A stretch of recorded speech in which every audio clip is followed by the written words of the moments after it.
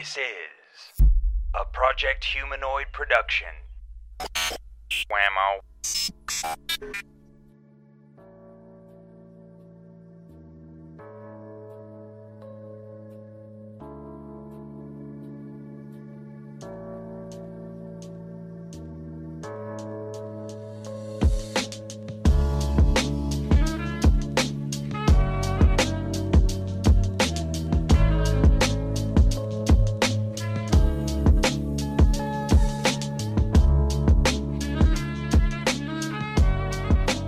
From Project Humanoid, this is Murder My Dude. I'm BP Burke.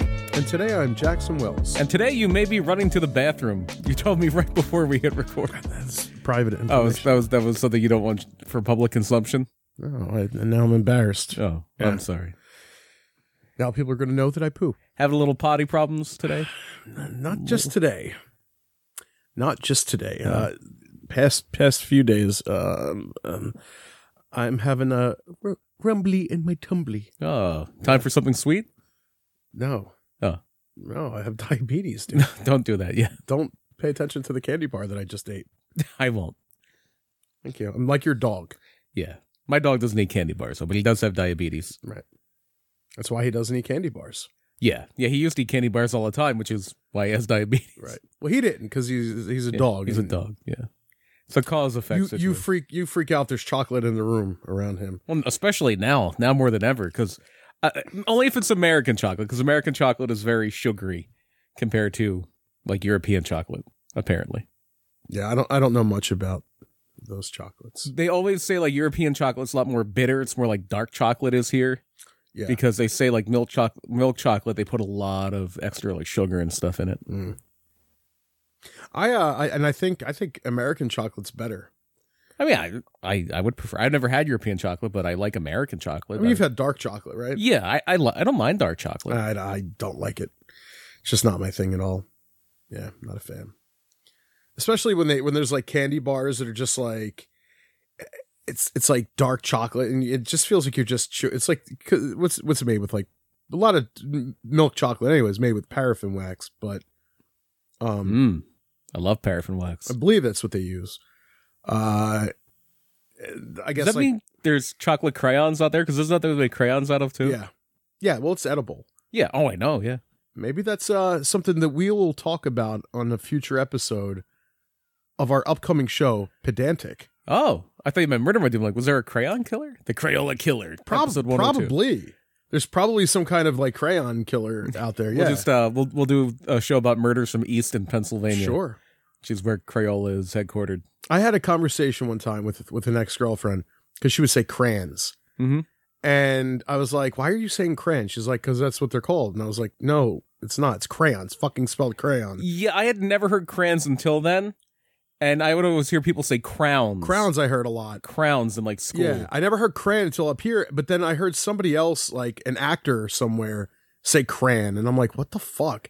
So anyway, I got in an argument. Like, it was not a major argument, but it was just like you're wrong. It's crayon. Yeah. And I called the Crayola factory. Of course you did. You will go to no lengths to not win a minor argument. Goddamn right. Yeah. And you're not a leave well enough alone type. And that's what our show's going to be about. Yes.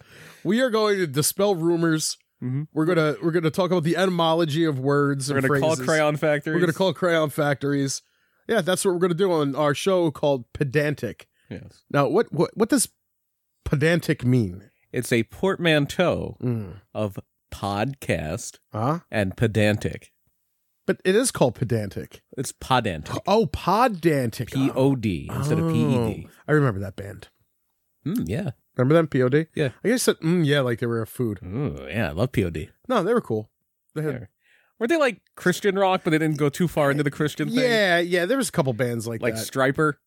I think Stryper went a little more into the Wasn't Christian Creed thing. Like that? I think they may have been, yeah. I don't care. I think Stryper was more out and out, like Jars of Clay type Christian. Sure. Not that far. Jars of Clay, Flood was fucking great. Yeah. Great. I was literally listening to Flood yesterday. Great song. I listen to a lot of Christian music. I think the first time I ever heard of Jars of Clay is when you would get those, you see those things like magazines and stuff. I'm dating myself. I'm talking about magazines. I'm going to date myself even further. Well, I mean, it is right after Valentine's Day, and we are talking about the lipstick killer today. I don't know if it has to do with dating, but dating yourself on Valentine's Day. But back in the day when you would have magazines and you would have we advertisements. still have magazines today. Yeah, but one of the more When common they're popular, yeah. Yeah, when they were popular, one of the more common advertisements, and I don't know if this company's still around today. I can't imagine they are. Columbia House would always have the ad in the magazine where you get like the 12 CDs for 1 penny, and then you would just be on like a subscription thing where you would get overpriced CDs that everybody would always cancel and nobody would ever pay. I think 80% of Columbia House's records went to collections, like as far as their clients, because everybody wanted, 12 CDs for a penny, I'm in. That's insane. Yeah, and then they would just you'd be like locked in like a 3-year contract. You'd be paying $30 for a CD you don't want every month for a year. Now, as an adult, it makes sense to me, Right? You know how it goes to collections and everything. As a kid, completely lost on me. I had no idea how anybody paid for these things. Right. I was too dumb. Well, they didn't. That was the point of Columbia House. Some people did, obviously. Yeah, some people were on the up and up, and they would pay. Those people are called suckers. Those people are called people with good credit. At what point did you know how it worked? Was it right away? Was it early on? It was probably fairly early on. Really? Yes, I never got it. It never made sense to me until probably this conversation right now. Okay. You see, when you don't pay a bill, you are considered indebted to the company. No, and trust me, and I know that. Right. I have a lot of unpaid doctors' bills, which you would never want. No. Why? I hate having. It feels like I would have something hanging over my head. That's your fault. Get over it. That's why you don't go to the doctor. Pretty much. That's not good. You'll die. You'll fucking die of a heart attack at 42. But I won't be in debt, goddammit. Right, and that's what's more important. Well, at least I died. That's what you'll say. You'll be going, at least I died debt-free. Like, I have money in the bank. Where, I mean, you could go to, you could start going to doctors and, just fucking put it on your credit cards and shit and pay it off at some point. But you're that type that you don't like to owe anything more than like the date that it's owed. Like, yeah, I don't like having a balance on anything. It's weird. It's just put shit on your fucking credit card and live your goddamn life, son. Live your fucking life. But anyway, I didn't know how any of that shit worked. Right. And I didn't give a shit really about how it worked. I just knew people got CDs and it was pretty cool. But yeah, the reason I bring that up is they would always have what's your favorite type of music? And it'd be like, they would have the genre, and they would have like in parentheses, like some of the bands. Sure. And I always remember like alternative would be like Dinosaur Jr. and I forget the other one it would always be. And then they would have like Christian rock, and it would always be Jars of Clay and DC Talk. And I don't remember DC Talk really, but Jars of Clay I definitely remember. But yeah, it's just one of those things that's just not around anymore. DC Talk and maybe they're around. They're probably still around. Every band's still around. I didn't listen to them. I never listened to. I only listened to one song by Jars of Clay. Yeah, well, that one was like their crossover hit. That one got play on like pop stations and Flub is a fucking great song. It's a good song. Yeah, it's such a good song. But I never listened to DC Talk. But my next door neighbor did. Neighbors. Yeah, they were very religious. Yeah, the girls. Well, the whole family. But the girls would listen to DC Talk, and that's how I knew of them.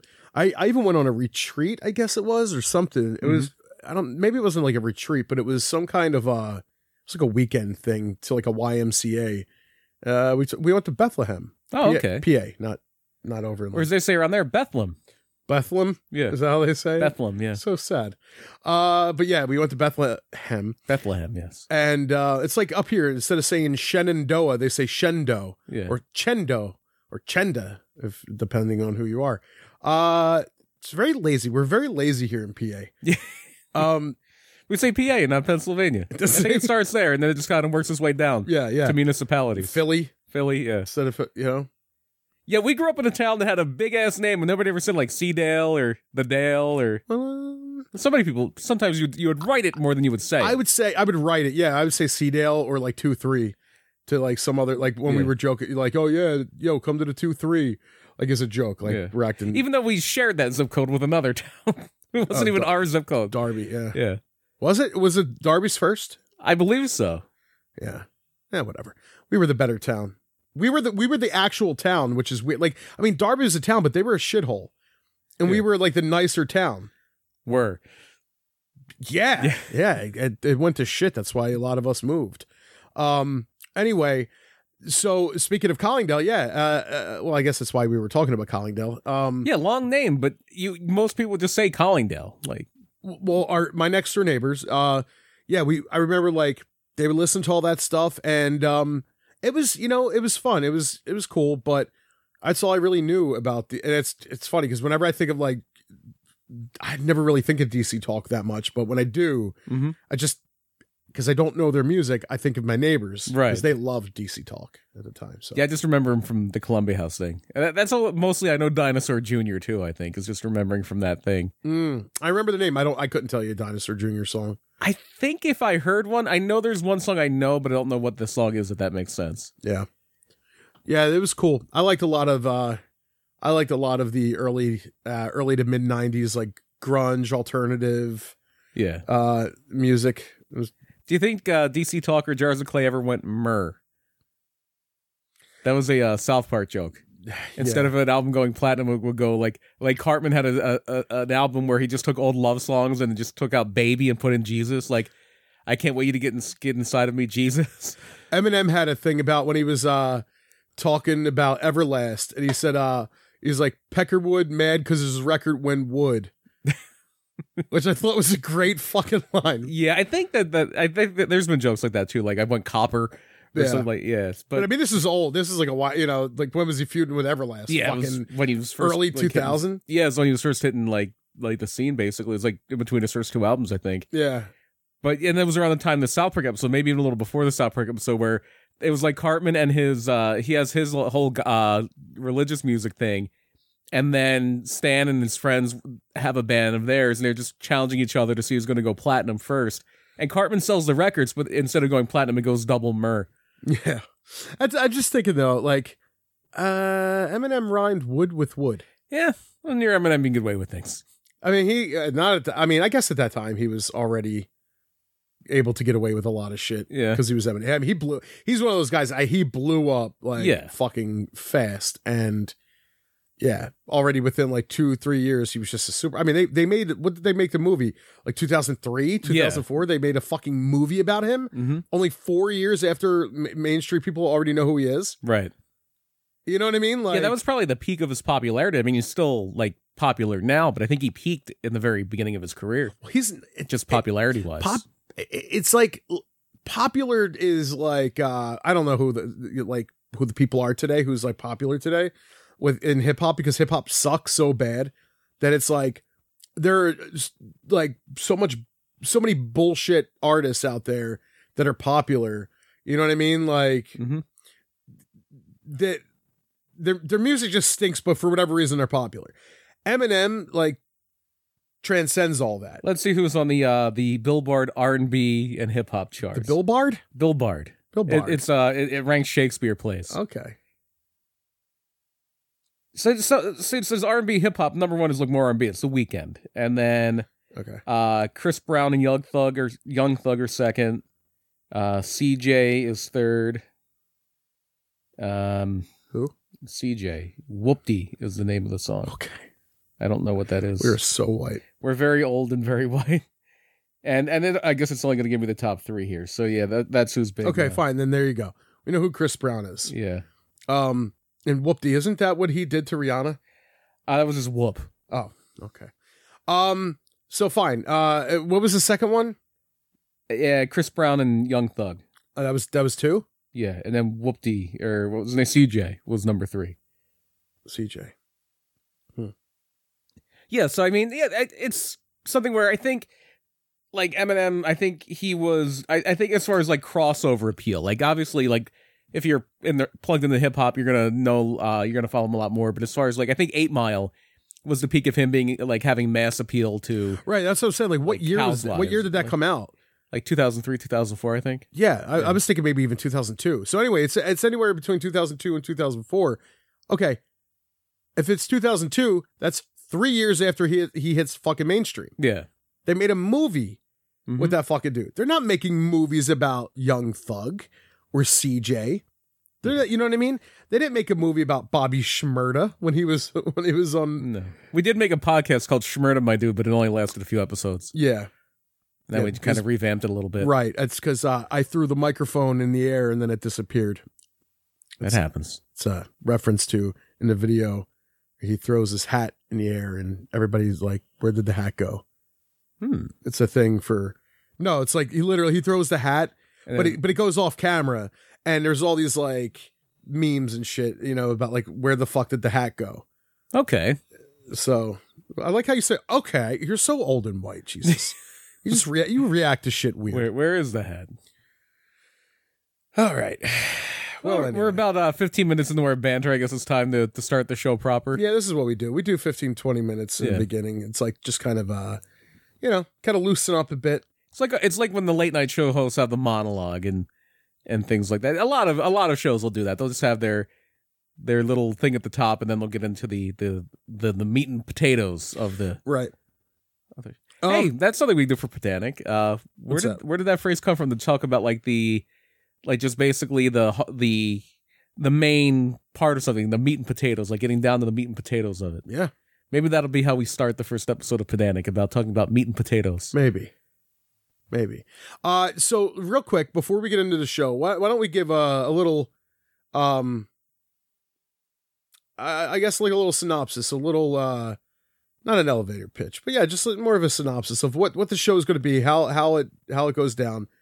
Just kind of breaking down things like that, like where did certain, what do you call idioms? I guess you could call those, like why things are the way they are. Sure. Like kind of taking things that you just kind of take for granted every day and looking at them a little bit closer, putting them under a microscope, and that's how we'll start. And from there, it could go anywhere. Like how sometimes, case in point, last week or 2 weeks ago. Case in point is one.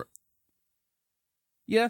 Like why case in point? Why that phrase? I think that might have something to do with like law or something. Sure. I don't know. But I mean like it's something worth looking into. But it's worth looking into. It's interesting. But case in point, last episode we were talking about the Zodiac Killer. We wound up talking for 15 minutes about like where holidays should be and rearranging the holidays.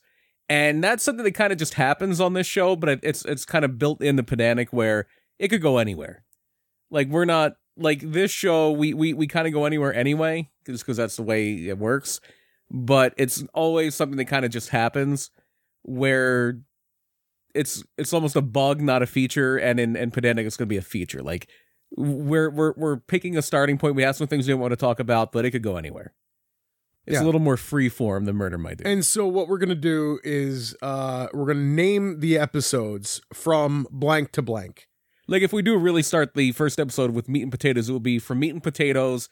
And let's say we end the episode by talking about bottle caps. It'll be from meat and potatoes to bottle caps. Yeah. And we're going to be talking about everything from meat and potatoes to bottle caps in that episode. That's just an example. Yes. Yeah, we probably won't wind up talking about bottle caps. Or meat and potatoes. Maybe Maybe we will. Maybe it won't be the first. But now that you've... Then we'll have an appetizer first, and then we'll have the meat and potatoes, and then maybe we'll finish with dessert. Yeah. Oh, yeah. Whatever it's going to be, that's how we'll title the episodes. And the way podcasts generally work is you kind of do a few, and then you figure out what your niche is and what your rhythm is. So, hey, maybe the first few would be something, and it'll wind up being something completely different 2 months from now. Sure, yeah. We'll find out. Maybe there'll be like a bit in there that, that we don't even know about now. Yeah. Excuse me. Maybe there'll be a segment in there that we don't know about now. Maybe there will be a few different segments.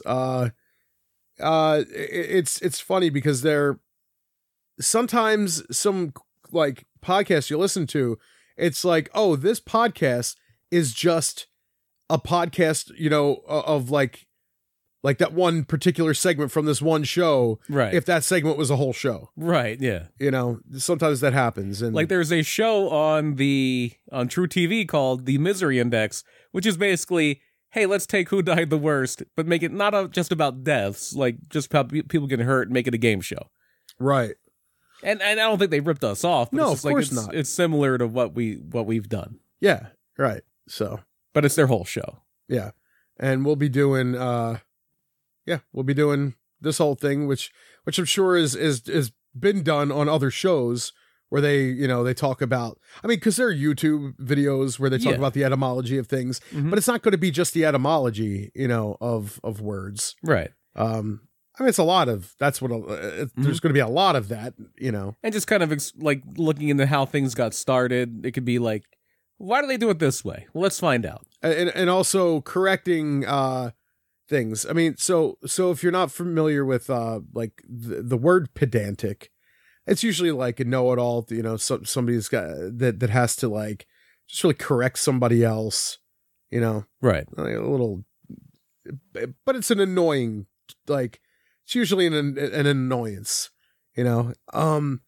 It can be annoying when you want to be the know-it-all. You have to be the guy to correct everybody else, or okay. Well, that's what we are. So, yeah, it's like if you go to the Merriam-Webster dictionary, which I'm sure we will do a lot in that series. Sure. It is an insulting word used to describe someone who annoys others by correcting small errors, caring too much about minor details, or emphasizing their own expertise, especially in some narrow or boring subject matter. There you go. So turn that into a podcast, and that's what pedantic is going to be. Oh, that's boring. I don't want to listen to that. Yes, you do. It will make it fun. We'll make it lots of fun. Speaking of fun, yeah. What time is it? It's 7:04 on a Tuesday. And what do we do at 7:04 on a Tuesday? This Week in Murder!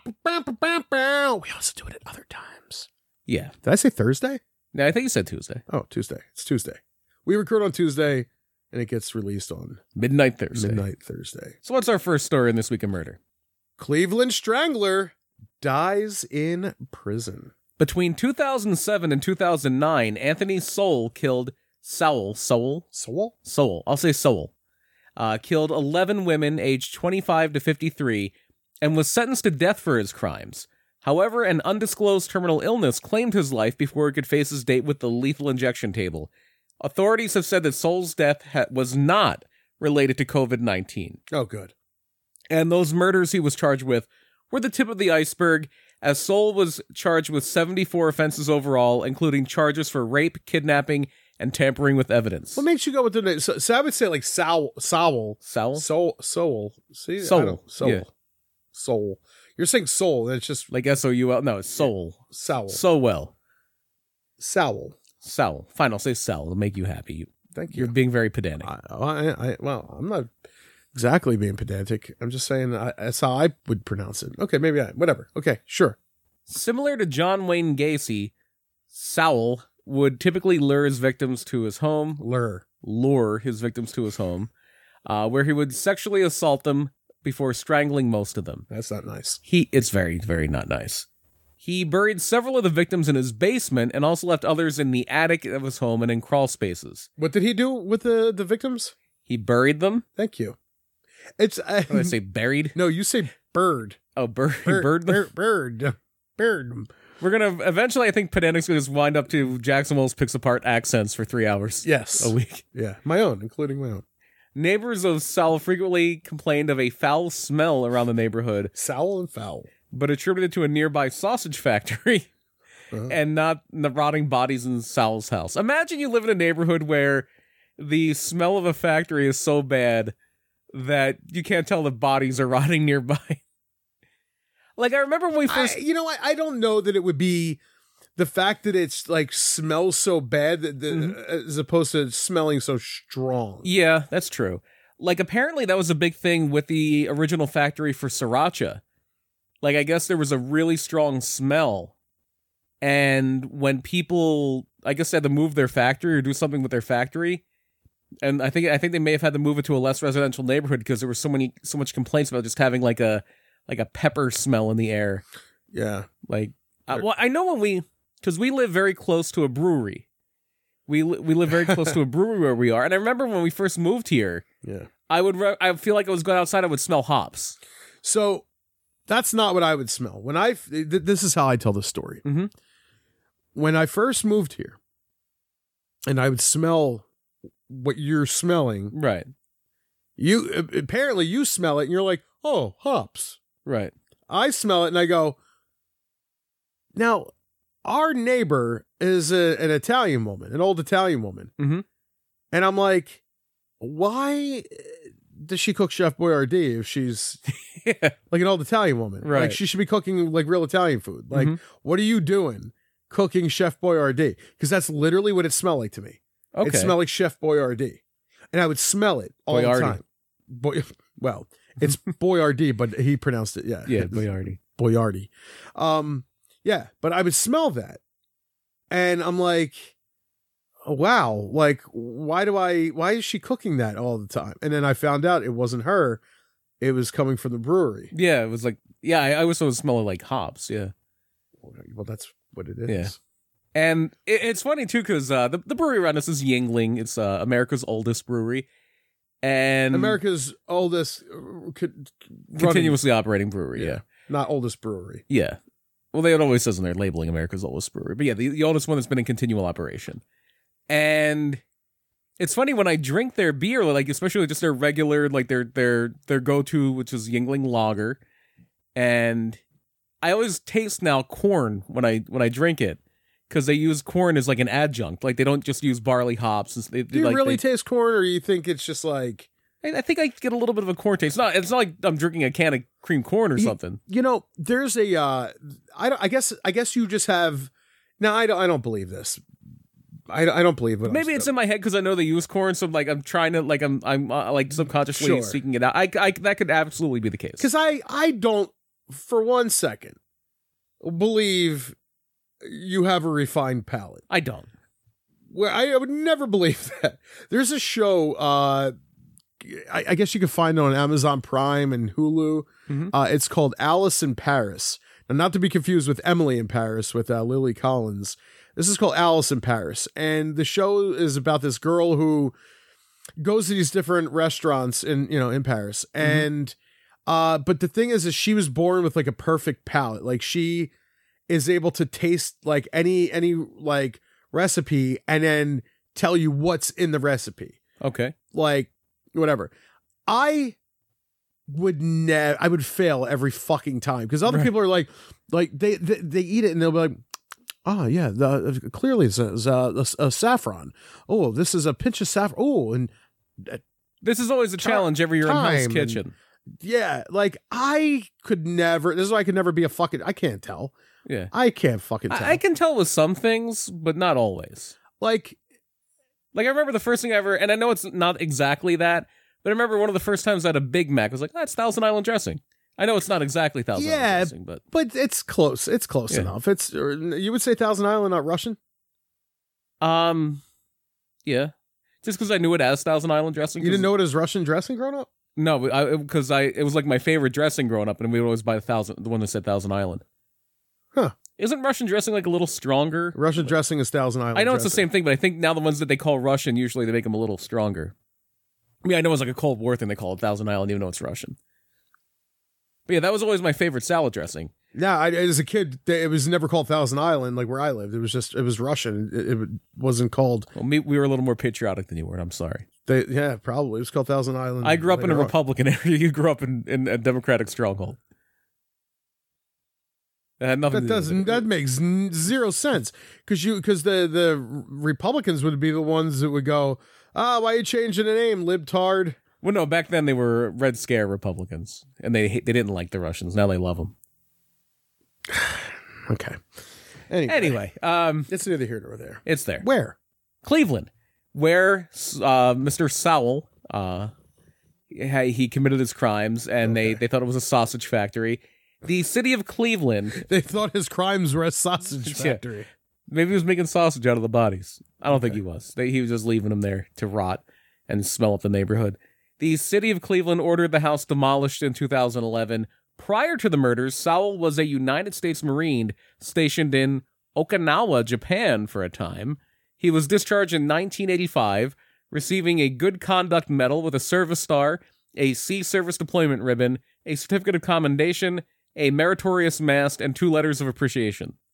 In 1990, 5 years later, he was convicted of rape and attempted rape stemming from a 1989 attack on Melvette Sockwell, a woman who was 3 months pregnant. At that point, he was sentenced to serve 15 years in prison. When he got out, that's when he started doing this whole serial killer thing. Oh, shit. And now he is no longer with us. He's dead. He's dead. Dead. Argument over snow shoveling leads to double murder suicide. This one's kind of local. I was actually in this town about a year ago where this happened. While we were recording our 100th episode 2 weeks ago, most of Pennsylvania was in the midst of digging out following a gigantic snowstorm that dumped well over a foot of snow on huge portions of the state. Around here is probably a little over 2 feet. What kind of berry was this near? What kind of berry was this near? Wilkes-Barre. Oh, okay. Plains, Pennsylvania, right outside of Wilkes-Barre, is one of those places that they got a ton of snow. It's also the last place I watched a live wrestling show. Oh. Yeah. So that in Plains? In Plains, yeah. Okay. Yeah, it was in Plains. How about that? And this is where this is where the murders in question happened here. On the morning of February 1st, married couple James and Lisa Goy, 50 and 48 respectively, were shoveling out their car around 9:30 a.m. The Goys wound up... I keep thinking like I'm like talking like a Jewish comedian when I talk about the Goys. The Goy family wound up dumping some of the snow into the yard of a neighbor, Jeffrey Spade. Private surveillance videos from the block show Spade confronting the neighbors about dumping the snow on his property, to which James Goy responded by dropping his shovel and making a fist at Spade. Spade went inside, with James Goy threatening to knock his ass out and, quote, make his life a living hell as Spade was going into his house. And Spade turns around and goes, "What? Fuck you, you fucking scum. You're the fucking scumbag," Lisa Goy chimed in. "You don't know how to talk to somebody." "That's right, you're a pussy, James Goy then said. So it's an argument. Classy. Yeah. There's a lot of arguing about snow in Pennsylvania. Yeah. There's a lot of shoveled out parking spots and things like that, and where the snow goes when you shovel it. This is a constant source of argument in Pennsylvania in the winter.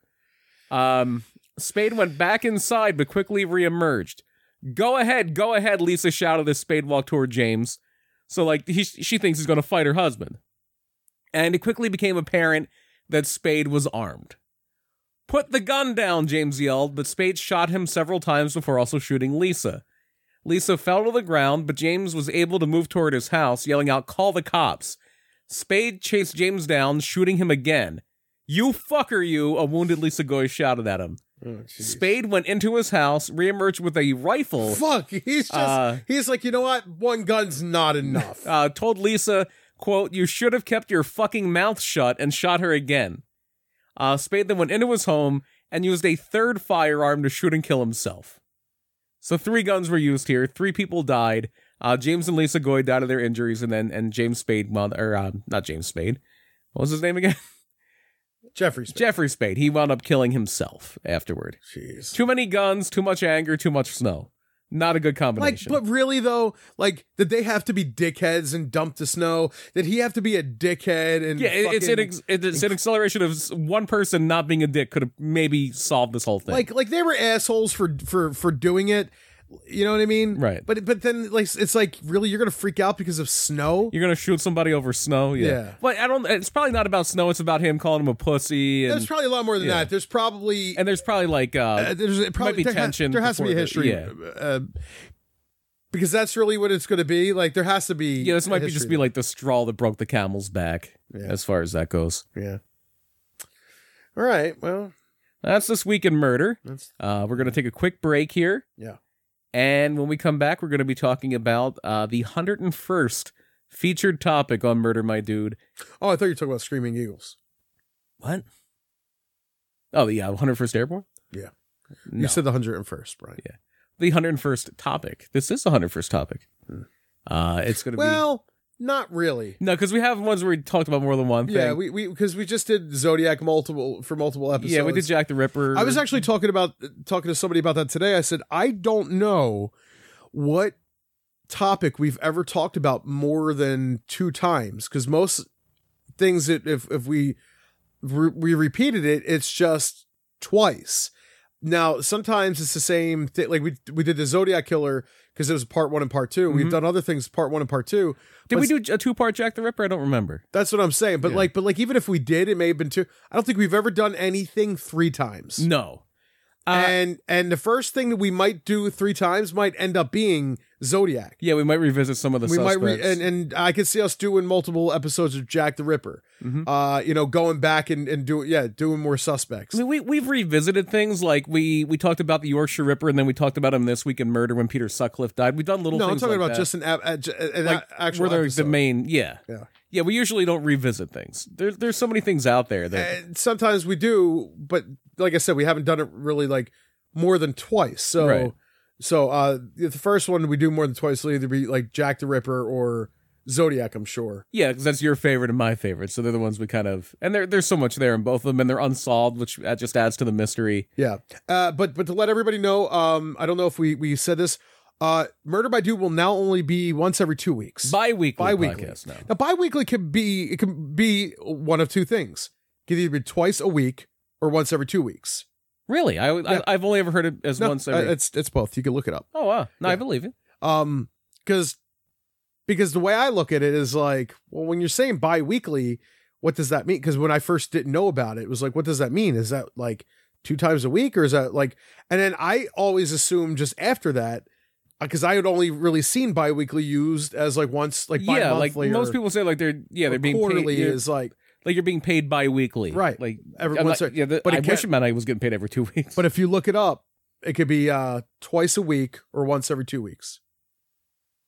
That's what you're doing right now. Yeah, done, produced, or occurring every 2 weeks or twice a week. Yeah, yeah, absolutely. So our show will now so Murder My Dude and Pedantic will be bi-weekly. There will be alternating. So 1 week it's Murder My Dude, the other week is Pedantic. So that's what we'll be doing from here on out, unless something changes. But as far as right now, it gives us more time to focus on, Murder My Dude. Really, yeah, more time to show prep.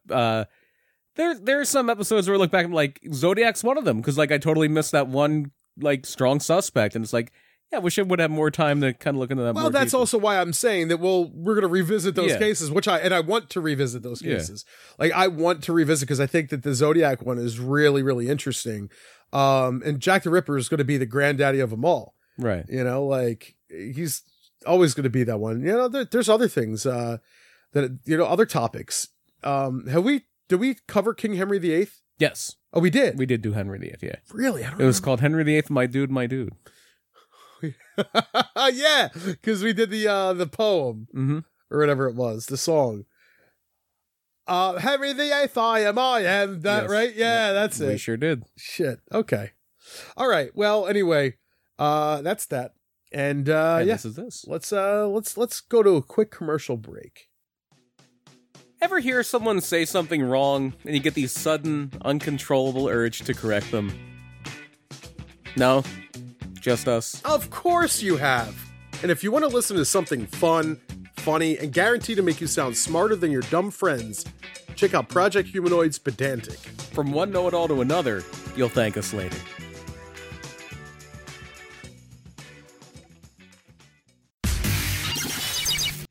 Hi, this is Anthony from the IWEP Network. We're a collection of weekly podcasts that vary in all different types of topics. We can be found on all social media, as well as any podcast or music app that you may use, as well as YouTube. We go live on YouTube, Facebook, and Twitch every Friday and Sunday. Here's a lineup of our 5 shows that you may be interested in. Interviews with everyday people.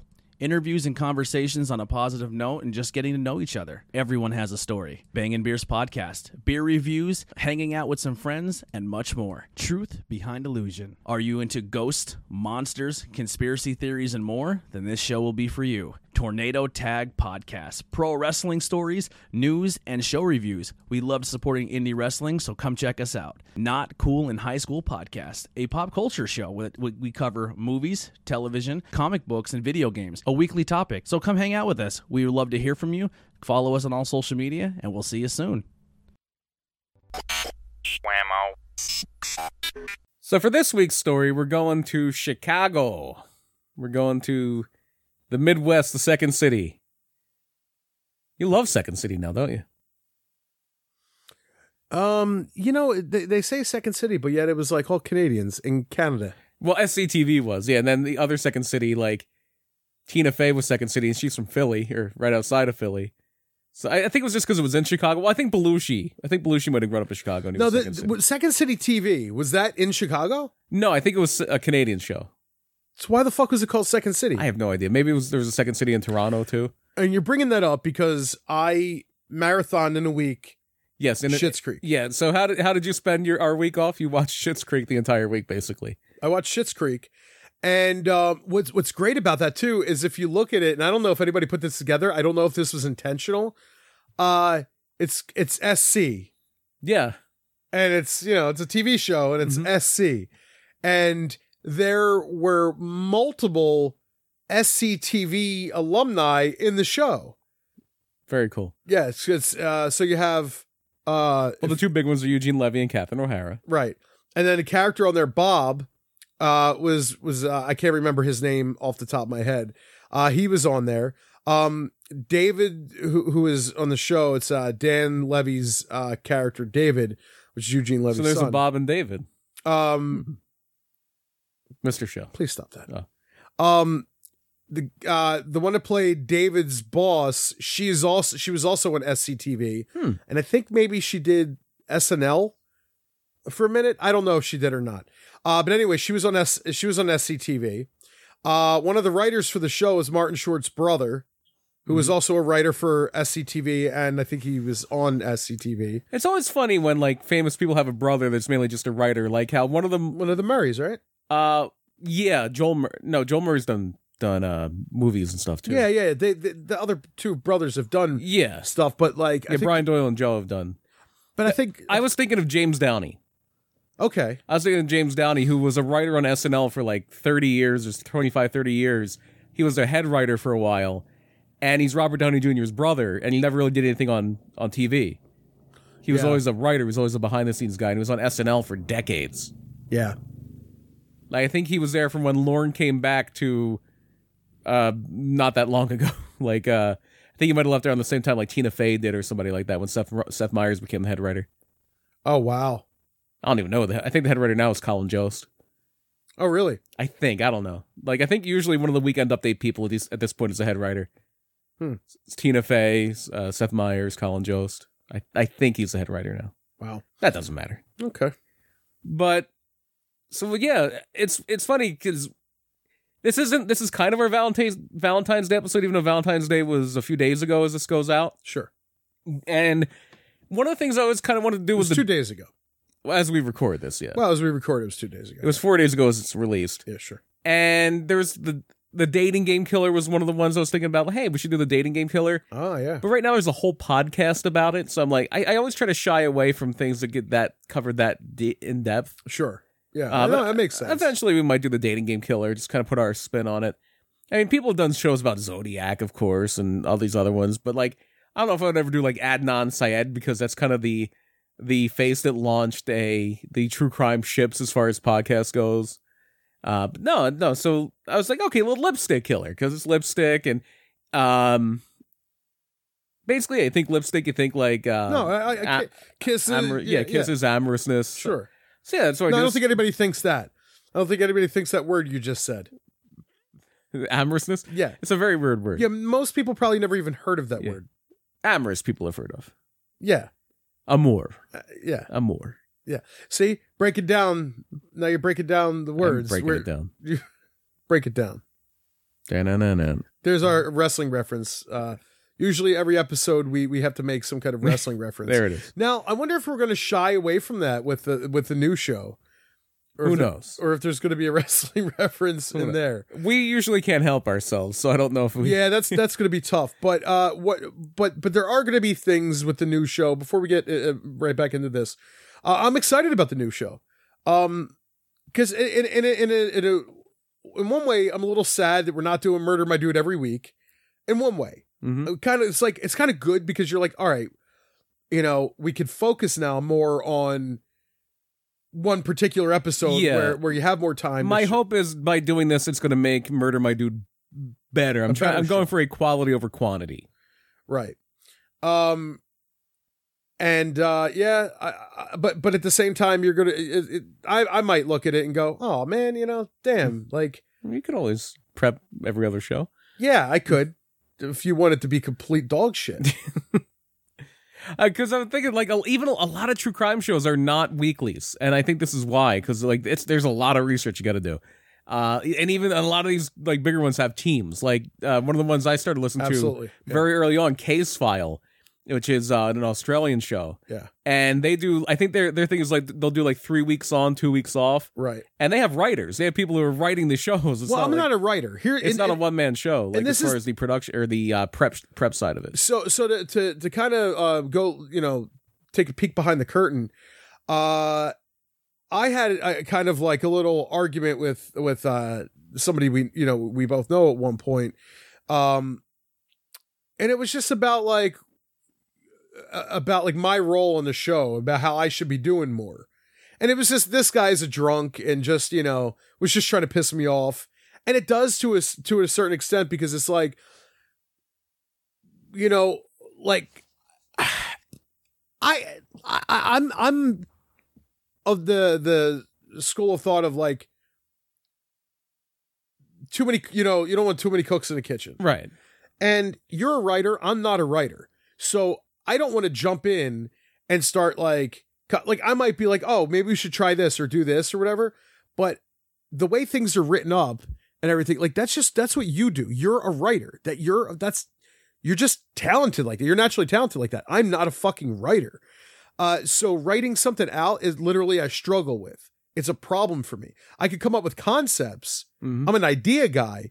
I have no problems with that, with coming up with ideas. Like if you were like, hey, come up with a list of like 10 fucking subjects, right. I'll have 10 subjects for you. That's not you come up with a ton of the topics we do on the show. That's not a problem. It's the actual research. It's just like the way I see myself is, remember when we would listen to O&A and Anthony Cumia would just show up? Right. He would just show up and that's what he did. Mm-hmm. That's my thing. This is your baby. Murder My Dude is your baby. It's your show. It became that. Yeah, it was. I think it's become more and more mine as it's gone on, just because of the division of labor. Right. But yeah. I know that. But I knew that because I knew that there's like not much that I can do. Also, you're not really into true crime. I'm not, and but I always say that to everybody. I'm like, I don't like, because people are like, oh, did you see? Something on the something, like some murder castle or murder street or murder fucking flower, some shit, like some like whatever show that just came out on Netflix. And I'm like, no, right. Like, no, I don't like true crime. They're like, wait a minute. So you host a true crime show. And I'm like, yes, I do, but I don't really like it. And the reason why I don't like it is because it puts me in a dark place. I've gone over this 100 fucking times already. Because I would stay like at your house, and yeah, I got kicked out of my house, and I ended up living at old Beep's house over here, and he would go to sleep, like, so it was his bed, and then there was a love seat in there, which I slept on. Now at 6'1", sleeping on a love seat's not very comfortable, but I would sleep in a love seat, and I'd play. He had a couple of couches. He slept on the love seat. What's that from? It's from Beck. Loser. Oh, okay. Got a couple of couches, sleep on the love seat. Yeah. So I would be up, I don't know, like at night, I'd play like SOCOM or whatever overnight, but when you were going to sleep, you would put on those fucking like true crime fucking shows. I still do. Like I was saying, like most true crime podcasts I listen to at night. Most podcasts I listen to while I'm going to sleep. Do you know what I watch before I go to sleep? Care Bears. Hallmark Christmas movies. Okay. Because... Well, it's not before I'm going to sleep. It's while I'm going to sleep. I can't sleep when it's too quiet. Like, you like to have a fan on, or like the fan noise on? I put the fan noise on YouTube. I put like a podcast on or something, or an audio book or something like that. I can't do that because I want to be able to actually listen to what... So do I, but eventually... Because if I, like, what it helps... I'm one of those people where... Why can't you just listen to white noise? Because it doesn't stop racing thoughts. If I'm kind of semi-engaged in something, my head doesn't race. I have racing thoughts too. I just sit there and I focus on the I can't. I need something that I can actually focus on a little bit, and then I just kind of like cycle down into sleep. I think you think too much. I think you could do it. I think if you put on fan noise, you can listen to the fan noise and think about things you're going to do tomorrow and, whatever. And then, oh no, I don't think about what I'm going to do tomorrow. I think about everything I ever did wrong in every other day leading up to today. Yeah, don't. Yeah, okay. Well, just snap your fingers and don't. No, literally focus. Think about something else. And then you try to do that, and the other thing kind of shoehorns its way back into your head. I have a system, and it works. Okay. It works. It's a bad system. It's a bad system because it keeps you fucking miserable and it keeps you depressed. Like you need more lively. You need to paint your walls. You need to fucking put a plant in here. You need to start watching Hallmark Christmas movies and be cheerful. I will not be watching Hallmark Christmas movies. Because you want to be miserable and be... No, I want a plot. They have plots. They have the same plot. Every last one of them. They have 4 different plots. Oh, okay. My bad. It's the same 4 plots, but they have 4 different ones. And guess what? They're all romantic and they're all cutesy and whatever. And now you're like, death and despair. And I don't always listen to true crime bodies. I'll listen to stuff. I'll listen to other podcasts. Everything is dark that you listen to. I'll listen to Reply All. I'll listen to... That's probably the cheeriest thing you listen to. I'll listen to stuff about like wrestling or like fiction. I'll listen to fictional stuff. Yeah, nothing. It's usually like crime nothing like fiction. romantic or cute. Or I'm not a very romantic person. No, you're not, because you're very dark, miserable, sad, lonely. And I am too. That's why I watch Hallmark and shit, because it puts me in a brighter, cheerier mood. Like I think of like, is it really lonely if you don't really care? You should care. Oh, you should care. That's the problem. Why don't you care? Because it's depression. Because it's depression. No, seriously. Me and you both have depression. It is what it is. But you just keep it going. You keep the cycle going. Where I try to like think of things to get out of the depression, and I try to think of like cutesy things. I think the only time that I've ever seen you like that was when we went to the Hershey Lodge the one year. That was fun there. Yeah. You're sitting in front of a fireplace. It was a real fun time. That was fucking cool. We went to that restaurant. And I think I spent more time.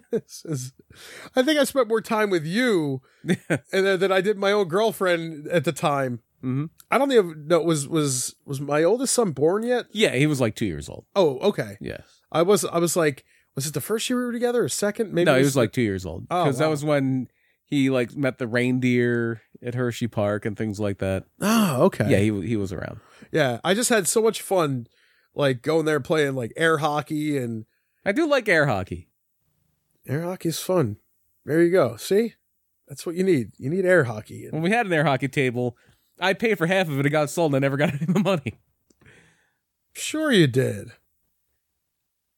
Anyway, Lipstick Killer. Lipstick Killer. So this is going to take us to Chicago in the mid-1940s. Long before the days of forensic science or even the concept of serial killers. By the way, don't blame me for that. Okay. Police work was primitive by today's standards, but the Chicago Police Department was able to bring a suspect to justice in this case. The question that persists to this day, was the suspect the real killer? No. Probably not. I don't think so either. I'm going with no. Look, spoiler alert, I'm saying no, and that's that. I am inclined to agree with you. June 5th, 1945. Josephine Ross, a 43-year-old divorced woman living in the north side of Chicago and eagerly anticipating getting married for a second time, is found dead in her North Kenmore Avenue apartment. Ross was stabbed 4 times in the throat, the wounds covered with tape after she had died. Ross's head was wrapped in a skirt as well. The apartment had been trashed and it was drenched in blood. And just an aside here, usually when like that kind of length is gone to cover up a wound, it's usually a sign that the killer is remorseful for what they've done. Like they're trying to just cover it up thing. Like if they take the time to wash the body or things like that, unless they're just kind of trying to get rid of evidence, it's usually some kind of thing that just shows like they know what they did is wrong and they're remorseful for it and they're trying to kind of atone in a way or cover it up. They're not covered up like they don't want to get caught, unless that's the only reason they're doing it. But cover it up meaning like they don't want to acknowledge what they did. So police looked into the obvious suspects in the death of a woman living alone. They looked at her fiance. You always look at the significant other. That's usually who it is.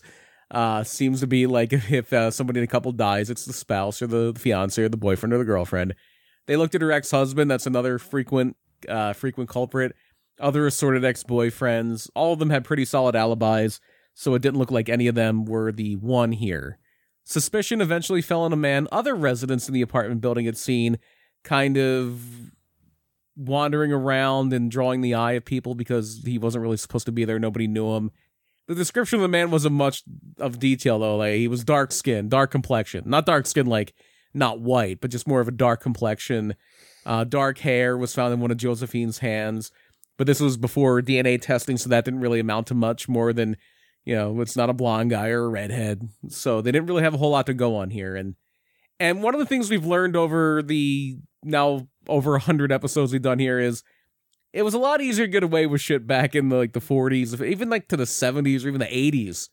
Like, that's one of the things with Zodiac. They were like, yeah, Zodiac they would have easily caught if it would have happened now. It would have been easy. Like, they would have gotten him no problem. Now it's a little tougher. Or back then it was a little tougher, I should say. And so the case kind of goes cold, and later that year, December 12th, another divorcee was found dead, this one in an apartment on North Pine Grove Avenue, not too far away from the famous Wrigley Field in Chicago. Frances Brown, a 32-year-old divorced court stenographer, was found dead in her bathroom. A cleaning woman at the apartment had made the discovery. She heard a radio being played at a high volume, and then she goes near Frances' apartment and notices the door is partially open. Frances had been shot in the head and stabbed with such force that the bread knife the killer used went straight through her throat and popped out the back of her neck. She was found completely naked, her body washed clean of blood again, and her head completely wrapped up in towels. Close by, on the living room wall, was the thing that this killer is probably most known for, a message written in Frances' lipstick, hence the name Lipstick Killer. For heaven's sake, catch me before I kill more. I can't control myself. And so that's kind of still to this day something that I think that might have even been we were big fans of the show The Mentalist. I think that might have been a calling thing for Red John, because on the wall in red, even though it was the victim's blood in that case, it was like a symbol instead of like a word. That was something like the Lipstick Killer leaving his message there was a very, very touchstone thing for crime, because back then people didn't really do that. Even now, to this day, people don't do that. But you'll see that a lot in fiction. You'll see it a lot more in fiction than you do in real life. And I think it was because of the allure of the Lipstick Killer. And a neighbor in the apartment complex, George Weinberg, reported hearing a loud noise like a gunshot, pinning down the time of the murder to around 4 o'clock in the morning. The night clerk in the lobby's building told police that he saw a, quote, nervous man, aged around 35 to 40, keep that in mind, and around 140 pounds, amble out of the building around that time. One key piece of evidence was left at the crime scene this time, a bloody smudge of a fingerprint or a palm print left on the door jamb. The third and final murder attributed to the Lipstick Killer happened on January 7th, 1946, and this was by far the most sensationalized and most notable one, mainly because the victim is a kid, mainly because it's a kidnapping.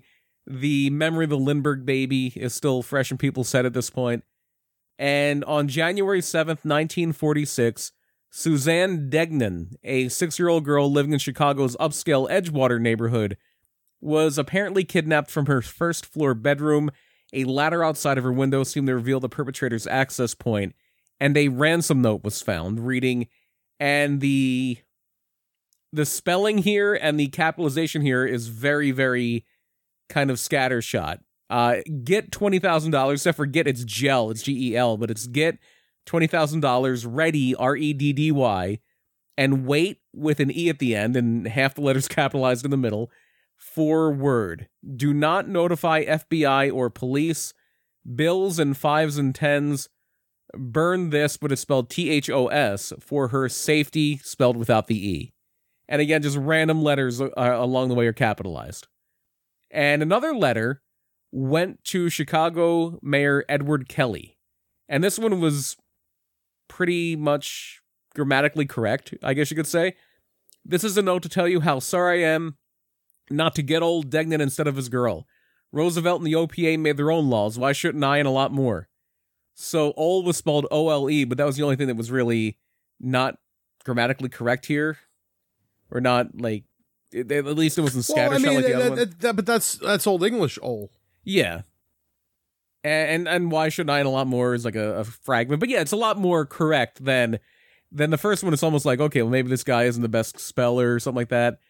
But I think that always goes back to the Jack the Ripper thing and how he wrote his letters. I think everybody that does the letters, whether it's this guy, whether it's Zodiac, they're all kind of copycatting Jack the Ripper, even if it wasn't even Jack the Ripper that really did it. So anyway, police suspected at the time the kidnapper did not target the Degnan family randomly. The OPA mentioned in the letter was the Office of Price Administration, which was an FDR-era organization that was also like a World War II-era organization, because those two eras overlap.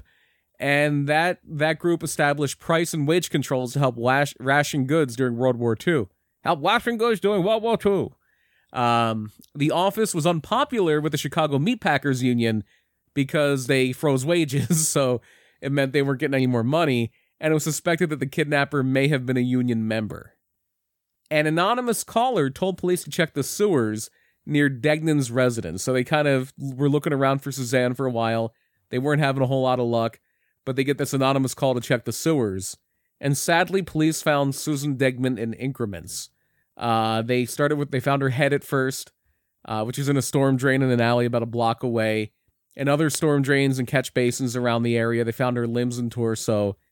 Bafflingly, all the manholes in the area were covered, so it's even to this day, they're not quite sure how the killer got her body into the sewers, because it didn't look like any of the manhole covers were tampered with or anything like that, so nobody really knows. A search of a nearby apartment building revealed the location where Suzanne was likely dismembered, and that was a basement laundry room. The killer had wiped the floor clean, but blood traces were found in 4 laundry tubs. It was believed that Suzanne was killed elsewhere and then was transported to the room, but police never found, or at least confirmed that they had found the actual murder site.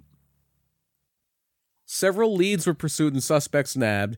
An arrest was made at one point of a guy named Hector Verberg.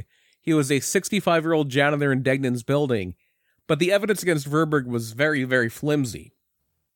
Just little things like the ransom note was dirty, so janitors have dirty hands, so it might have come from the janitor. Little things like that. Just like, really, that was your best evidence? So they didn't really have a lot to pin on Verberg, so they just tried to beat a confession out of him. They used some pretty commonplace and even, extreme for the time interrogation techniques to try to force a confession. This is what Verberg told the media after he was released from police custody. He said, "Oh, they hanged me up. They blindfolded me. I can't put up my arms. They're sore. They had handcuffs on me for hours and hours. They threw me in the cell and blindfolded me. They handcuffed my hands behind my back and pulled me up on bars until my toes touched the floor. I no eat. I go to the hospital. I'm so sick anymore, and I would have confessed to anything." So after a 10-day hospital stay, so he's basically, they tried to beat a confession out of him, didn't work, so he's in the hospital for 10 days. That's how much they roughed him up. It was determined that it was impossible for Verberg to have written the notes because his English was so poor. He was an immigrant. His English was not his first language. They said his English was so poor that he couldn't have possibly written at least a note to the mayor. Even the other ransom note, even though the spelling isn't good and there's like random capital letters, the verbiage seemed like it was a native English speaker. And so Verberg is kind of released and freed of suspicion. Several other leads were pursued throughout the first half of 1946, and none of them panned out.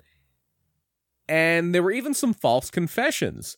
The Degnan family had been plagued by ransom calls, and police looked hard at the troubled youth in the area to try to see if they could find a possible culprit. One boy, Theodore Campbell, confessed to making the calls on the orders of Vincent Castellotto, who had been, according to Theodore Campbell... I believe that's Vincent. Vincent, yeah. Castellotto. It sounded like you said Vincent. That's why it was... Vincent, yeah. Well, Vincent's not even a name. That's not... Well, it could be a name. It could be. Yeah. Like an instant Vincent. Yeah. Insta-Vince. And Castellotto had been the one who had, according to Campbell, kidnapped and murdered Suzanne Degnan. It quickly emerged that even though they made the calls in an attempt to score a ransom by pretending to be the killers, the two had not actually committed the kidnapping or the murder. They knew nothing really about it. Another confession came from Richard Russell Thomas, a Chicago native who had moved to Arizona and was serving time for molesting one of his own daughters. Thomas said, quote, "I want to go back to Chicago and take my medicine, even if it means the chair." However, while Thomas, a nurse, had some anatomical knowledge and some of his handwriting matched elements of the ransom note, police weren't sold on him as a suspect because he missed some key details, and they thought he was just trying to get out of Arizona. Like, okay, I'll get to Illinois, they'll realize I'm not the killer, and somehow I'll escape before they send me back to Arizona. That same day, Thomas's bogus confession, or maybe bogus confession, more on that later, hit the news. Then on June 26, 1946, Chicago police apprehended a 17-year-old who had committed several burglaries. He had a long rap sheet for somebody that young. The burglar was spotted fleeing the scene of his latest break-in, and police gave pursuit. Richard O'Gorman, a neighbor of the burgled house, and Francis Hanley, a janitor in the building, stopped the burglar, who pulled a gun on him and threatened to, quote, "let them have it in the guts if they didn't let him by." You could tell this is the 1940s by that kind of saying. Yeah. "I'll let you have it in the guts." Yeah, I'll get you with my gat. The witnesses let the gunman by because they didn't want it in the guts. And police did eventually catch up to the 17-year-old burglar. According to the official account, the burglar shot at police, but his gun quickly jammed.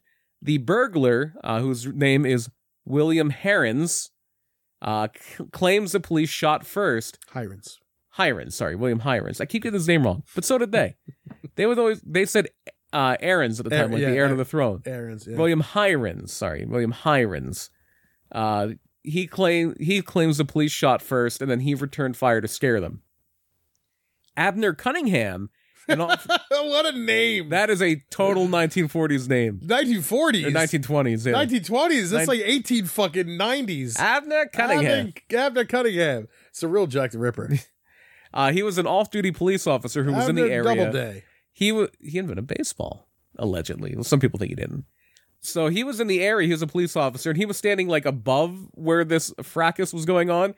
So he intervened, and he took flower pots that were nearby. Because I think he was standing up on like a step with like flower pots, like on the railings of this, like the concrete railings on the sides.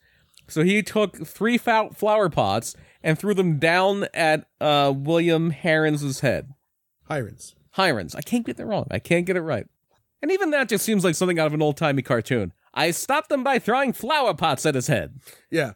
If that didn't work, he was going to find the closest piano. Yeah. Or safe. Or a giant round bomb with a big wick sticking out of it. Yeah. Yeah, just one of those things was going to be what was going to do Mr. Heirens in. So they were able to subdue William Heirens. Yeah. And as usual, they bring him in to the local precinct. They take his fingerprints. And that's when they say, the Chicago PD says, that his fingerprints were a match to a fingerprint on the ransom note left at the Degnan crime scene. However, critics note that at the time, Chicago PD only used 12 common points that had to match to declare a fingerprint a match to another fingerprint.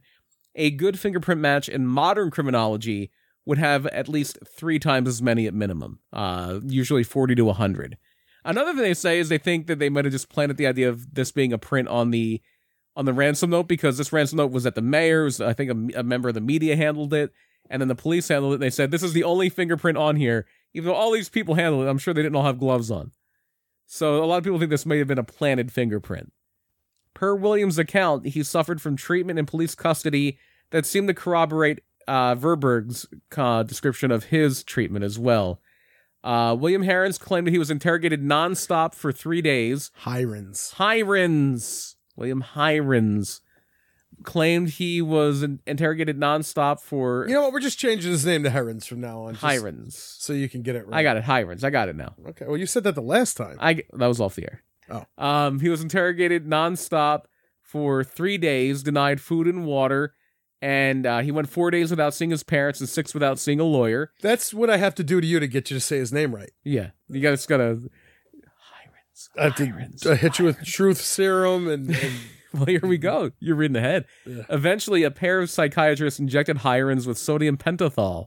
Then they, which was then used sometimes because it was believed to be a truth serum. Yeah. They did so with a truth serum. But you start watching Schitt's Creek because now you're starting to talk like Catherine O'Hara's character. Well, if you're going to talk for like anybody, why not talk like Catherine O'Hara? What a great character. Okay. They did so without a warrant, without consent from Heirens, without consent from his parents or his legal team. Yeah. While under the influence of the sodium pentothal, Heirens talked about George, an alternate personality that he said committed the Lipstick Killer murders. William mumbled out a last name, and his murmuring was eventually twisted into Merman and later Murder Man, even. So he did say George, but then they thought, okay, some stories say, oh, he said some guy named George Merman did it, but it was like George, because he's not in his right mind. He's probably sleep deprived. He's been deprived of food and water. He's been injected with sodium pentothal. People keep calling him Heirens, even though it's his real name. People keep calling him Heirens, Heirens. Yeah. Eventually, Heirens confessed to 3 murders, but he did so in such a way that many suspect he was either laying groundwork for an insanity defense, or at the very least, he was confessing in exchange for a life sentence instead of a guaranteed trip to the electric chair. Because there was a lot of pressure, and this is a 17-year-old kid, too.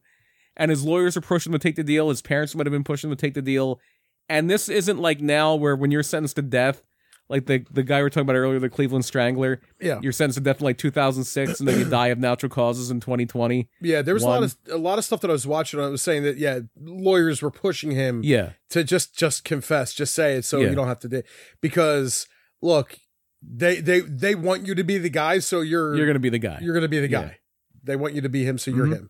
So you might as well just fucking confess to beat an electric chair. Yeah, which is really fucking sad. Yeah, because back then it didn't take that long. Like there wasn't this drawn out appeals process. Like he would have probably been going to the electric chair very quickly. Yeah, and police did eventually match Williams' handprint to the print on Francis Brown's door jamb, but the matching points on that print were even fewer than the 12 required at the time for a match. Critics argue that 65% of the population would have matched the print too with the criteria they had set up. That's crazy. In searching Heirens' home... Heirens' God damn it! In searching Heirens' home, police found materials belonging to Harry Gold, who lived near the Degnan residence and was also robbed the same night Suzanne was abducted. We're going to do a thing where we just go back and just go, Heirens. Over every time... that would require editing. You know what? And just it doesn't fucking help that the last time you have it written there, you have it spelled wrong. You actually have it spelled Her. You have it Herrians instead of Heirens. He was a guard for the Eagle. Oh, it was Todd Harrimans. So they did find in Heirens' home. They found materials belonging to Harry Gold, who lived near the Degnan residence.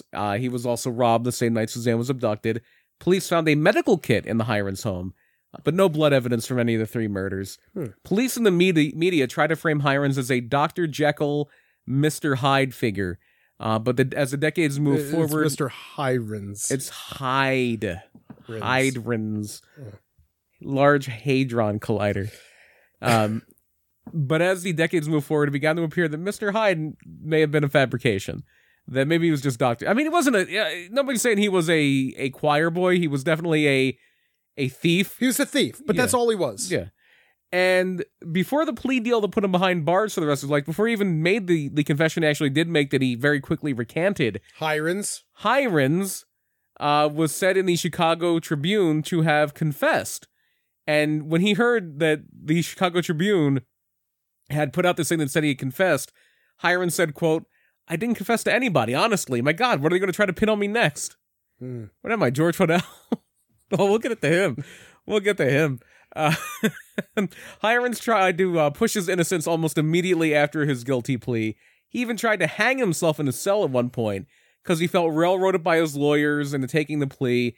And he's like, okay, the only thing I can do to control this and to not be found guilty, they can't find me guilty if I'm already dead, so I'm going to hang myself.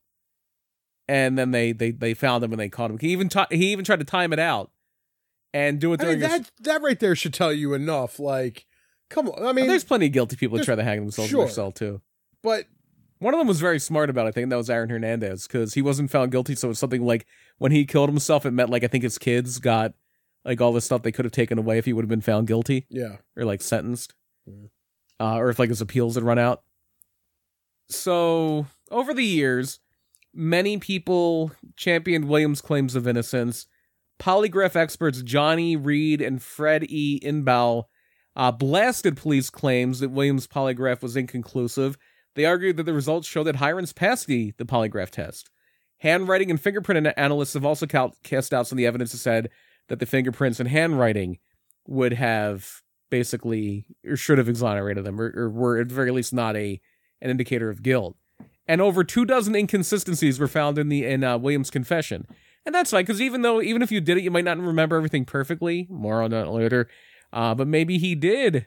Maybe he did kind of make up some things. They're like, well, that doesn't fit. But because this is their guy, and this is the guy they wanted to push through, and they wanted to have this case cleared, especially the Suzanne Degnan case, then he became their guy. Many people believe that the confession made by Richard Russell Thomas, who died in prison in Arizona in 1974, was actually genuine. The guy in Arizona who was in jail for molesting his daughter and said, even if I go to the chair, I got to get this off my chest. A lot of people think he really did it.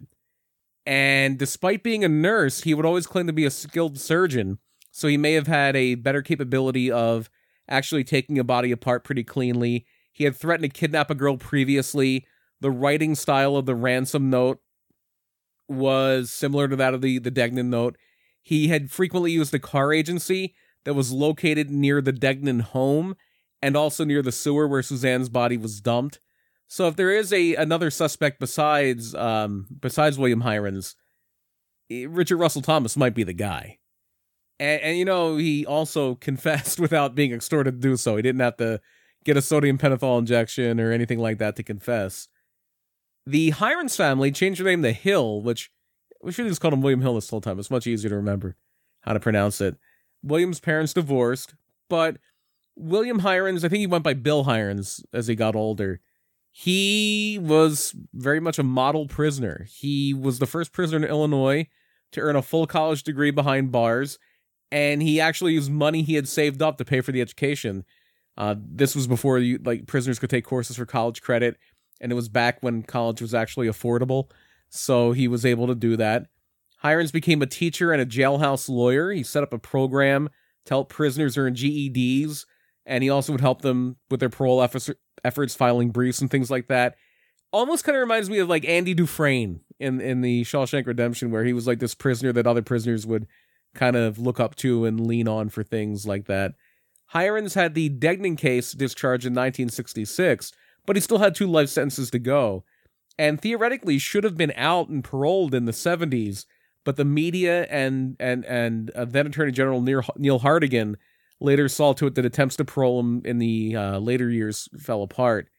Steve Hodel, I told you we were going to talk about him. He believed his father George was a lipstick killer. And the Zodiac Killer. My father George. I wish my father George didn't kill people. He thought he was the Zodiac Killer, the Lipstick Killer, Jack the Ripper, Judas. Steve Hodel. Henry VIII. Yeah. Pol Pot. Pol Pan. Genghis Khan. Khan from Star Trek. Tony Khan. Yeah. Here's another wrestling reference for you. Yeah, he opened the gate. He is the gate. The forbidden door. He is the forbidden door. Yeah. So the forbidden door is where Steve Hodel would go, and he would go in the forbidden room to plot his murders. So anyway, his efforts, Steve Hodel was trying to get William Heirens freed. His efforts and the efforts of many others did fall short, unfortunately. And William Heirens did pass away in prison on March 5th, 2012, at the age of 83, due to complications from diabetes. Yeah, I don't believe Heirens did it. I do not think he was a lipstick killer, no. Yeah. If you had to suspect anybody, I think it was a guy in Arizona. So that means that this dude has spent his whole fucking life behind bars for shit that he did over 50 years. Yeah, over 50 years, 55 years in prison of an 83-year life for a crime he probably didn't. No, more than that. 65 years. Yeah, 83. So yeah, he would have 65 years in prison for a crime he most likely did not commit, or crimes he most likely did not commit. That's one of the worst ways to live, which kind of takes us to what we're going to do next. Yeah, which is what? Go leave? The same thing we always do. No, try to take over the world? After this. It's time for another game of Who Died the Worst.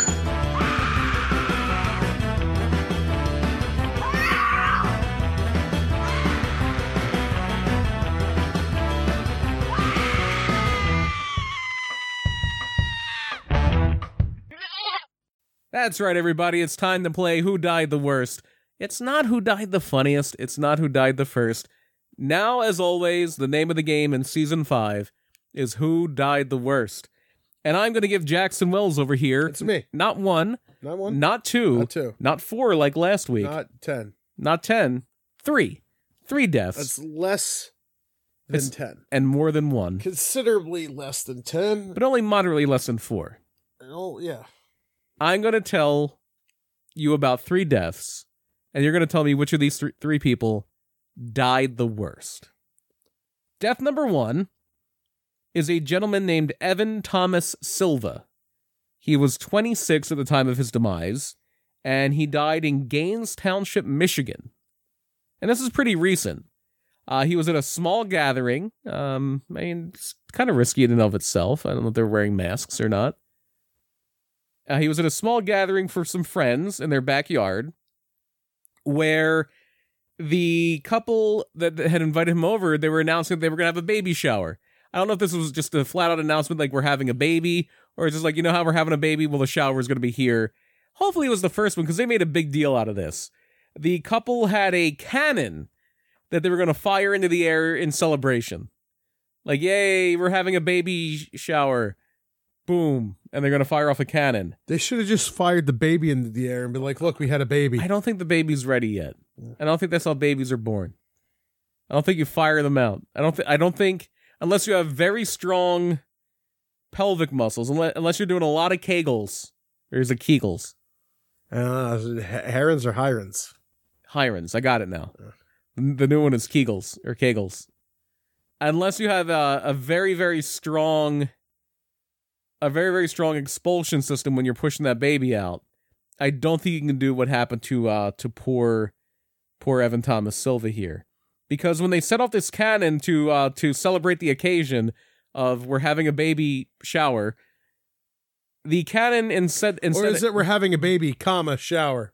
We're having don't be stinking around my baby, you piece of shit. Yeah, shower. We're having a baby. No, we're having a baby shower. So they fire off this cannon, but the cannon doesn't really fire. It instead explodes. And pieces of cannon fly all over the place. One of the metal shards hit Silva in the chest, and he suffered serious injuries and died of his injuries shortly thereafter in a Flint hospital. So death number 1. So wait a minute. Was it a hospital dedicated to the Flint of the cannon? No, it was a hospital in the city of Flint, Michigan. Death number 1 is you're getting killed by shrapnel from an exploding cannon at an announcement of a baby shower. Death number 2 takes us to another area in the Rust Belt. We went from the Flint area to another Rust Belt area, and that's Cleveland. Cleveland, Ohio. Cleveland rocks. It does rock, but at this time of year, Cleveland also gets quite cold. I'm also rocking. You are rocking. It gets quite cold in Cleveland in the wintertime, and that can be a problem when you don't have heat. So that's what happened to Michael A. Hall Jr., a 53-year-old man who lived in Cleveland. Whoa. Just because he doesn't have heat doesn't make him an a-hole. A Hall.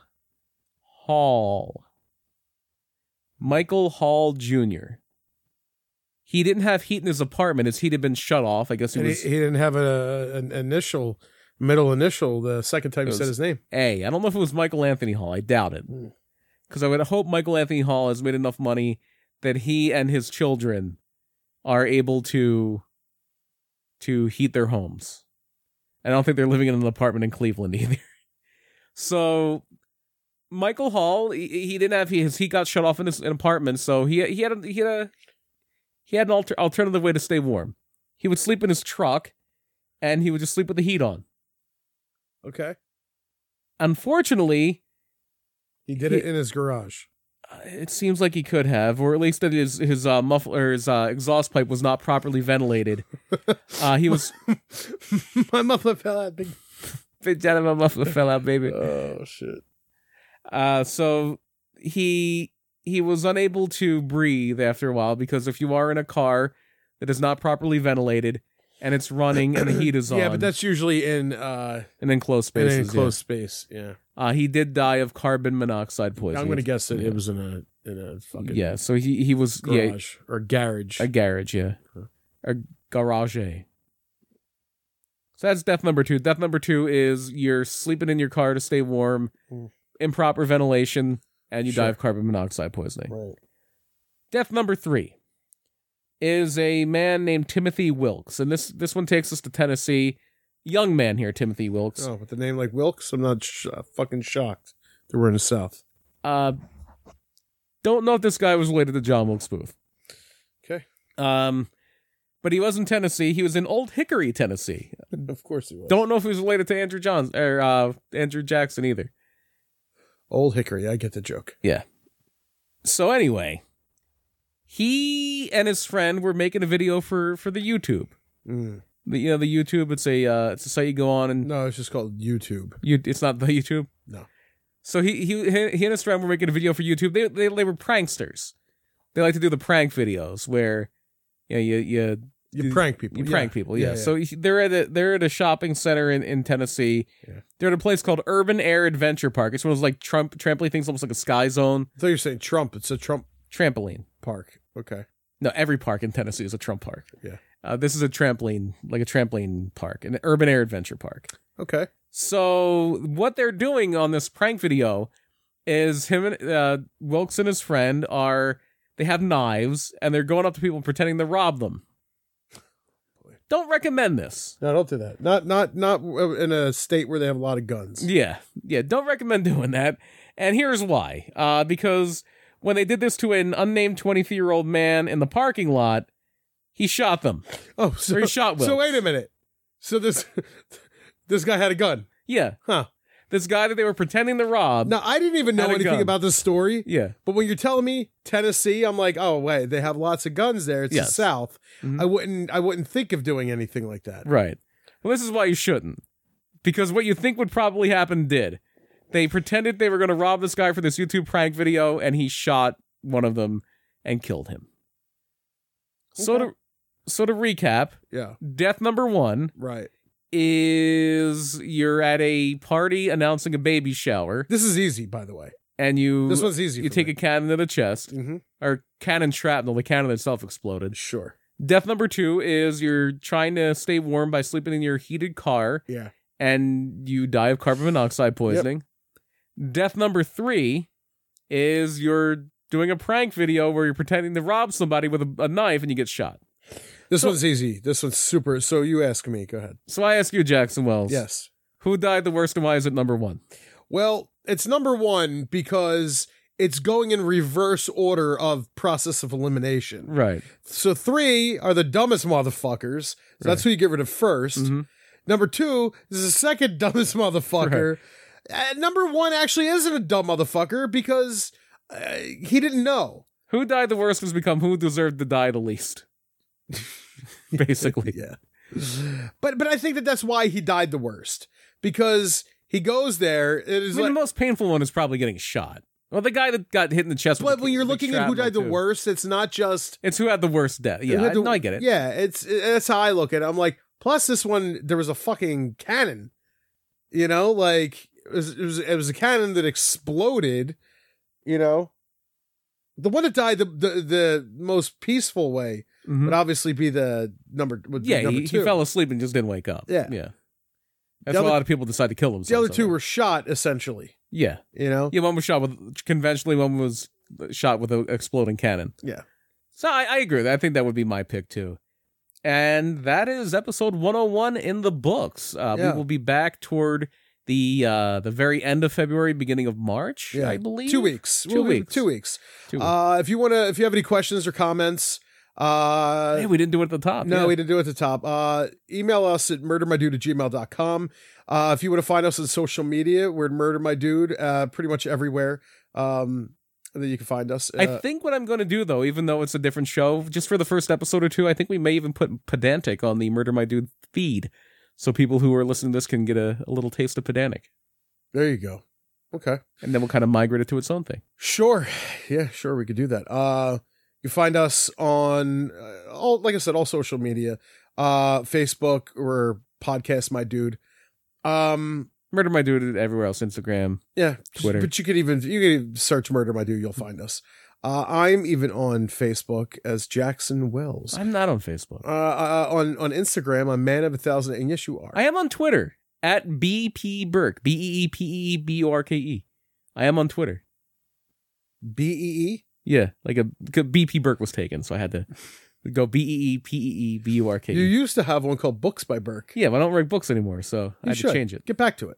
I don't want to. Do it. Yes, you do. You want to write books. You want to write books. This is what I'm going to do. I'm going to redo your room for you to make it look like a cabin. You know? Not a cabin again. No more cabins on this show, please. Lied. No. Just you get flashbacks. Oh, yeah. In Uncle Moose's murder cabin. I don't want to go to Uncle Moose's murder cabin again. No. We got to get Uncle Moose's murder cabin t-shirts made. I don't want to. With all the other t-shirts. I just want the 50% badass 50% little teapot. That's my favorite one. Yeah. All right. Well, that's our show. So we hope you listen to the premiere episode of Pedantic next week. Yeah. We won't be going anywhere. We will see you next time. Yeah. We will see you next time. Yeah. With more Murder My Dude.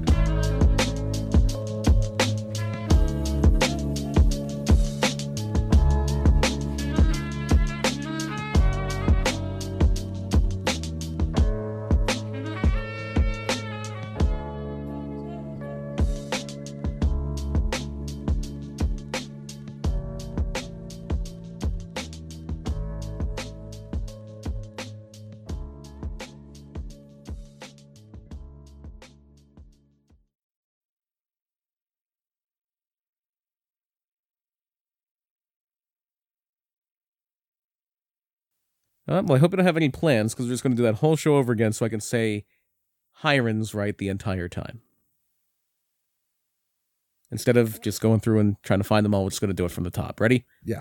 For Project Humanoid, this is Murder My Dude. I'm BP Burke. I'm out.